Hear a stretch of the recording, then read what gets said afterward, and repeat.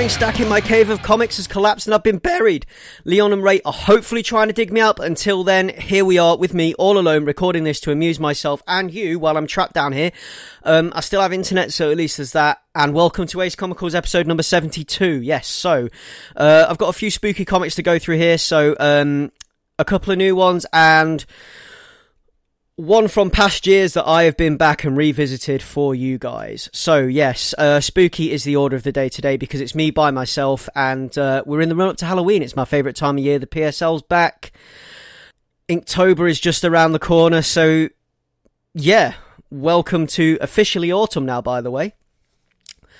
So what I'm going to do is I'm just going to kick this off with a little bit of news that I came across, which is in the form of a Wonder Woman book on DC's Black Label by Daniel Warren Johnson, and it's Daniel Warren Johnson's DC debut, and it's looking pretty cool. It's if you remember, we've talked about Daniel Warren Johnson's work before in the form of Extremity and Murder Falcon, both amazing books, and this looks to be following suit artwork-wise. I mean, I'm just looking at some of the preview art now, and there's like this big kind of like hulking, like metal as hell looking beast sort of like looming over Wonder Woman here on this cover, and it looks like Wonder Woman's wearing Batman's belt, Batman's utility belt, and this book is called Wonder Woman Dead Earth. According to the official DC website, Princess Diana of Themyscira left paradise to save man's world from itself. When Wonder Woman awakens from a centuries-long sleep to discover the Earth reduced to a nuclear wasteland, she knows she's failed, the world is destroyed. Earth's heroes have failed. Trapped alone in a grim future, Diana must protect the last human city from titanic monsters that have taken over the Earth while uncovering the secret of this dead Earth, and how she may be responsible for it. So, I am looking massively forward to this. This is going to be wonderful by the looks of it. I mean, I can't fault Daniel Warren Johnson's previous work, and him and Mike Spicer working together again. Mike Spicer on colours. It's going to be in 4 parts, and it will be hitting shelves in December. December 18th, 2019, I think. And then every other month following. So, yeah, I'm all in for this, and I'm looking massively forward to this. And you guys should go and have a quick look at the DC website and maybe check out some of the preview art that's floating about, because it is looking good. Okay, moving on from there, we'll go into the first comic that I wanted to talk about, which is a book called You Are Obsolete. And I have a blurb for this, so I'm just going to read that for you now. A disgraced journalist is called to cover a mysterious story on an isolated European island. As she investigates, she discovers the children have taken control and are somehow killing off all adults by their 40th birthdays. Now she must discover the truth behind the killings while staying on the good side of the children's harsh leader, or she's next. So, this is something that was in a poll list on a previous episode. I think it was the previous episode, actually. And first impressions, this is a really, really good kind of slow burn creep. And slow burn is the order of the day with the books that we've been picking, actually. At least 2 of them. And just like, it's the best kind of creepy. It was straight away, the cover just fills your skin with bugs. There's this kid with this kind of like looming evil smile. And it's got like this kind of like Children of the Corn vibe. Like the way the lighting is on this cover with the warped perspective of the buildings in the background. It's just so damn twisted. The book itself has a real classic horror comic vibe in that most of the book is told, and the story is most of the story in this book is told through narration, the notes of the journalist in question, the main character. And I really do love the opening few pages. It's a birthday party, and it is, like, super grim. So it's like somebody's 40th birthday party, and these kids are just watching, and, like, the minute they finish singing and the guy blows his candles out, he just falls face first into the cake and dies. And I just think it's absolutely perfect, because, like, the adults are all racked with grief, and the kids, they're talking, and they're kind of like, they're supposed to be, they're saying that they're not supposed to talk out loud because they're talking out loud, and one of them is talking out loud, and it's like, no, you know better than to do that. Use the technology. So they start texting each other again, and it's like just this kind of like eerie, creepy vibe of these kids are running everything, and it's all to do with technology. And I like the fact that this book kind of plays with the idea that when you get older, or as you get older, you sort of do become obsolete because you don't keep up with tech like children might and things like that, or like younger generations might, and you might start to, there'll be things that younger people will understand that you won't. And it's like when your parents ask you to make something work for them, or ask you to run tech support for them on a computer or something like that, and it's that kind of vibe, except it's kind of taken and extrapolated and out to extremes, and it's like these kids are running this place, and from what I gather, it's all very smartphone centric at the beginning, and it's all very tech centric, and I mean, we don't get treated to an awful lot of what's actually happening in this first issue, but it's just absolutely wonderful as an entry into this world, and as a beginning and open to this kind of like this slow burn story. I want to see where it goes. It's like I really did actually vibe with this book. Like the opening few pages, the birthday party, all it was brilliant. The mystery had me hooked and locked in like almost instantly, and I do actually want to know what's going on. I'm going to carry on reading because of that thirst. The art here is great, and it's really good at sowing unease and building this kind of nightmarish atmosphere with the way that lighting is used, and the twisted smiles of the adult townsfolk when we get onto the island that the kids are running. And the book also actually seems to have a sense of humour too. There's a scene where there's a woman playing a fiddle in a pub, and she's like driven to despair by having to play the music that the children like. So like the pop songs, the new pop songs that they like, she's not allowed to play the classics. And I think I found that funnier than I should when I was reading it in the book, because she's like driven to despair by this, and she ends up smashing the fiddle like on the page, and it's a great page. But I just love that moment and how that works, and the fact that there's like a bit of a sense of humour there as well, but it's also like really messed up. And I think I'm going to continue reading this, and I would definitely recommend this to you guys. So that is You Are Obsolete, and art is by, and forgive me here if I mispronounce your name, Evgeny Bornyakov. It is written and created by Matthew Klickstein, colorist Lauren Aff, letters by Simon Boland, and it is published by Aftershock. And yeah, it's a wonderful little book, and it's a great thing for this time of year, and a great thing to kick off with. Sort of in that lead up to Halloween, you start wanting to read these kind of tales. These tales that I don't know, they just bring me into that kind of mindset when the nights are getting longer, and you know, like trees are losing leaves, and it's that vibe, and you want to get it and you want to keep it going. It's like when it's near Christmas and you want to keep the Christmas thing going. Well, I mean, like for me, Halloween is pretty much Christmas, so I love Halloween. So this is me getting into autumn and everything else. The next book on my list is actually a comedy one. It's kind of comedy, but it's also kind of action adventure type thing. It's called Steeple, and it is written, and the art actually is by John Allison. The colours are by Sarah Stern, and that's John Allison of Giant Days. The letters are by Jim Campbell, and this is published on Dark Horse, and this is wonderfully British. It definitely has the spirit of I want to say Simon Pegg and Edgar Wright running through its veins. It has this very Cornetto trilogy sense of humour that I totally vibe with, and you will get that when you read it, if you read it and pick it up on my recommendation, because it is a recommendation. The blurb for this one: a supernatural tale of friendship, the devil, and moral grey areas. Two women with wildly different worldviews become unlikely friends as they navigate the supernatural happenings in a sleepy coastal parish, and soon find themselves forced to choose sides in the war between good and evil, facing demons, curses, and a miniature rapture.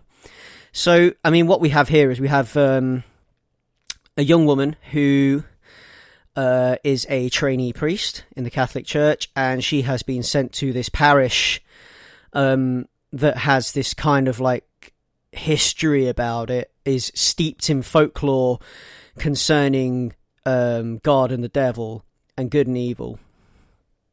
And it turns out that some of those tales might actually be true.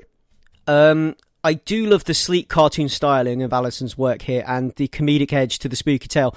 I love the shadowy, almost shapeless design of the creature we get treated to towards the end of the first book. And I love the idea of a battle for good and evil taking place over a little seaside town in Cornwall, like the last place on earth you'd expect anything like that to happen, with all the idyllic little cottages and villages. And, well, I mean, these days, anyhow, what with Tintagel being in Cornwall and Tintagel being the birthplace of King Arthur, and we already talked about him in reference to another book that is steeped in British myth, legend and folklore.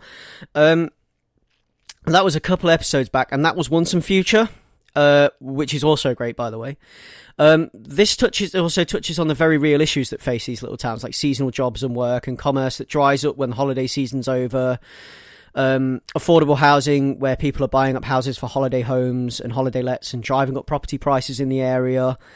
Now, this book has some really good moments. The pub scenes are some of my favourite pages, and I like that the characters in this book feel real. They're not over-exaggerated. You feel like you could meet or have met these people, and I do like a lot of the cartoon slapstick work here, like when the car explodes, and some of the stuff going on in the pub with one of the characters who is told to cool his arse, quite literally. And yeah, I just think it's absolutely brilliant. You've got like these the characters in it, like the priest and the woman who helps the priest, who's doing the parishioner, who is kind of like his housekeeper at the rectory, and you know, how she's so stern and grumpy, and it all feels so real. It feels like you've probably met these people, or like you can actually imagine a place like this or these people existing somewhere.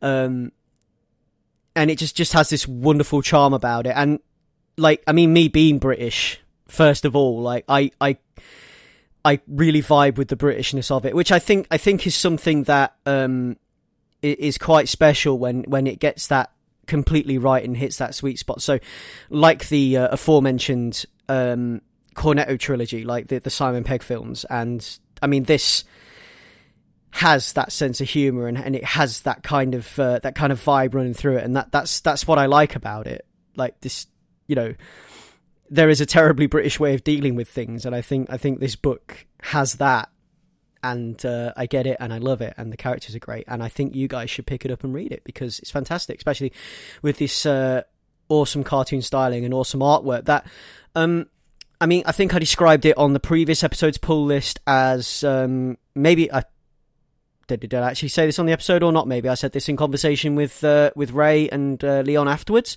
but it kind of has this kind of Cartoon Network-y vibe about it. It feels very animated in that sense, and abstract in that sense, in this like the cartoon kind of thing, which I really did enjoy. Quite simple art with simple lines and simple cartoon charm, and it's all the more wonderful for it. I love it. And that is Steeple #1, and that is John Allison, Sarah Stern, Jim Campbell, and that is published by Dark Horse. And again, that's something you should pick up. So that brings me on to the third and final book that I wanted to talk about, and that is Moonshine. So Moonshine is a werewolf story, and it is written by Brian Azzarello, and art and colour is by Eduardo Risso, and the letters are by Jared K. Fletcher. Now, Brian Azzarello and Eduardo Risso are a pairing that I know from their Batman work, and some great Batman work that these guys have done. So I'm going to read you a blurb for this one. So this is from writer Brian Azzarello and artist Eduardo Risso. The Eisner Award-winning creative team behind the crime classic 100 Bullets comes a brutal new series that puts a horror twist on a classic gangster tale. Set deep in Appalachia during Prohibition, Moonshine tells the story of Lou Perlo, a city slick torpedo sent from New York City to negotiate a deal with the best moonshiner in the West, in West Virginia, Hiram Holt. Lou figures it a milk run, but what he doesn't figure is that Holt's just as cunning and ruthless as any NYC crime boss. Not only will Holt do anything for his illicit booze operation, he'll stop at nothing to protect a much darker, bloodier family secret. Now, this is something that was originally, the first volume was originally published May 24th, 2017. So this is the first TPB, and that collects issues 1 to 6. There are 12 issues of it currently. Second one was October 13th, 2018. So this is something that passed me by first time around, and I wanted to go back and revisit it, and it's something that I've been meaning to read that's been on my list, and I've actually had time to check it out now. So, the first thing about this book, Prohibition Era Werewolf Story, which I love straight away. Like, how did I miss this the first time around? It's like 1929 in this book. The FBI is in its infancy, or rather then known as the Bureau of Investigation, with Edgar J. Hoover as the director. And, like, I love the idea of this slow burn crime gangster story that is laced tight with the supernatural, smothered in atmosphere and tension, which is driven by the heavy shadow and nuanced, realistic expression in the art, which Eduardo Risso just does perfectly. The story is, like, has some real historical accuracy about it, and it doesn't shy away from the uglier side of the times as well. Even down to there's a point in the book where there's some music playing, and our main character is drawn to the music and follows the music off the road. And it's a song called "Me and the Devil Blues" by an artist called Robert Leroy Johnson. And even that is very in the time, and it's this old blues song that you can find this on YouTube to listen to. It's a great recording. And I like my old blues music, so I find stuff like this fantastic, and I love the way that that's laced into the story, just to give it that kind of historical accuracy and help with the immersion. I mean, this book is like, you just don't want to put it down when you pick it up, because you just get into it and you get immersed in it. And especially if you enjoy these crime and gangster tales and things, which I am. In recent years, actually, this is like becoming more and more my thing. And combining this with werewolves as well, and creating this horror comic that just has layers and layers of thick atmosphere. And a werewolf story that's a little bit different as well, because it actually gets under your skin. It's not a lot of werewolf stories that the werewolf stories that we tend to see a lot now tend to be less psychological and less how do I say this, nuanced with their representation of the horror. It's more they revel more in violence and viscera, and this while it does have the violence and the viscera, does have more of a psychological edge and is all the better for it. And I really did enjoy it start to finish. It's a wonderful horror story. It looks great. There's some fantastic moments in it, like some absolutely great pages throughout this book, and just some absolutely brilliant work. And I gotta say, like, with the use of like colour and lighting and just the use of shadow in some of these pages, it's just absolutely wonderful. I can't get enough of this. And it's like the also the parallels this book draws between drinking and getting drunk, and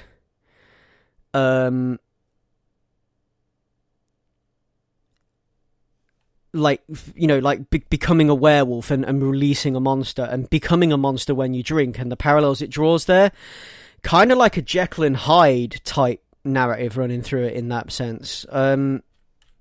Yeah, it's just an absolutely fantastic book, and I'd recommend it to anyone. So if like this hard-hitting kind of gangster story is your jam, and you also like horror and werewolf tales, then I think this is your thing, and I think you should check it out. And that brings us to the end of the list of books today. So, onto my pull list. Now, I've only got a couple this week. 25th of the 9th, 2019, which is when this cast will be available. We have Powers of X number 5, which is one before the penultimate. So, as you know, when we've talked about House of X and Powers of X previously on this cast, Hox and Pox, they are going to run for 6 issues each, and then we're going to get like a whole new launch of several X-Men lines, and it's gonna branch off into, I think, 6 different stories, just 6 different series. So it'll be interesting to see where things land up with Powers of X and House of X. I mean, as far as we've got so far, I mean, I don't want to talk too much about it, so I don't want to spoil it. I want you guys to read it. I want you guys to enjoy X-Men and pick up an X-Men book and get reading it, which is what this has done for me. It's actually got me reading an X-Men book, which is the first time in a long, long time that I've actually followed an X-Men book and enjoyed it like that. So, yeah. I'm going to be seeing where this goes, and I'm going to be seeing what happens when it branches off into 6 different series, and I think I'll probably talk more about that on the next cast we record.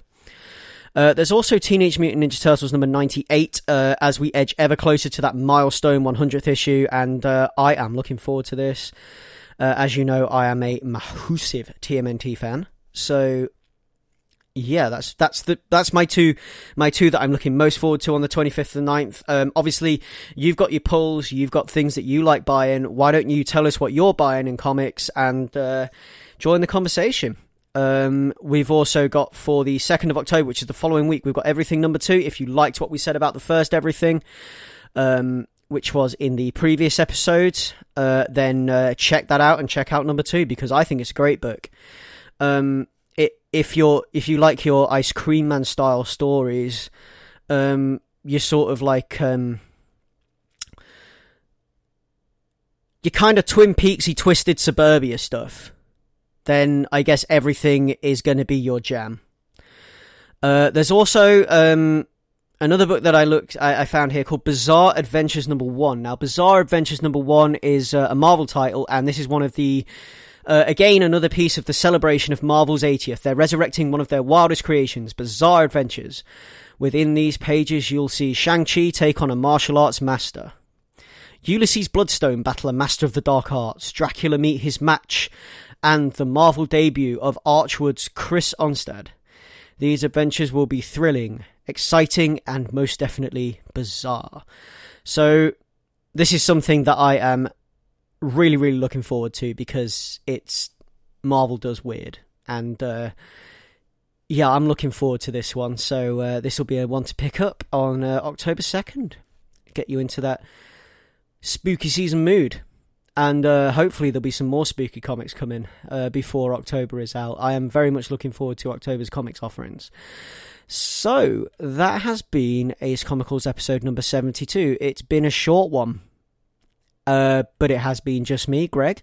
You can find me on Twitter at Batto, that's Battou, and you can also find Ace Comicals at www.acecomicals.com, which is pretty much the hub for everything we do. You can find us on Apple Podcasts. You can find us on Castbox, Castro, Overcast, Pocket Cast, Spotify, Stitcher, and TuneIn. You can find us on Instagram at Ace Comicals. You can find us on Twitter at Ace Comicals, where you can DM us, get involved in the conversation, at us, just talk to us about some of the stuff we talk about. Like, if you listen to the cast and you've picked up some of the comics that we've recommended, some of the comics we've talked about, then let us know what you think. Of course, you can also reach us at acecomicals@gmail.com, where you can send us questions. That's our general email address, so send us questions, get involved in the conversation that way if you like. So that has been Ace Comicals number 72. I'm hoping Ray and Leon are getting closer to the bottom of the stack where I currently am, because this candle is getting pretty dim. But that is Ace Comicals, over and out.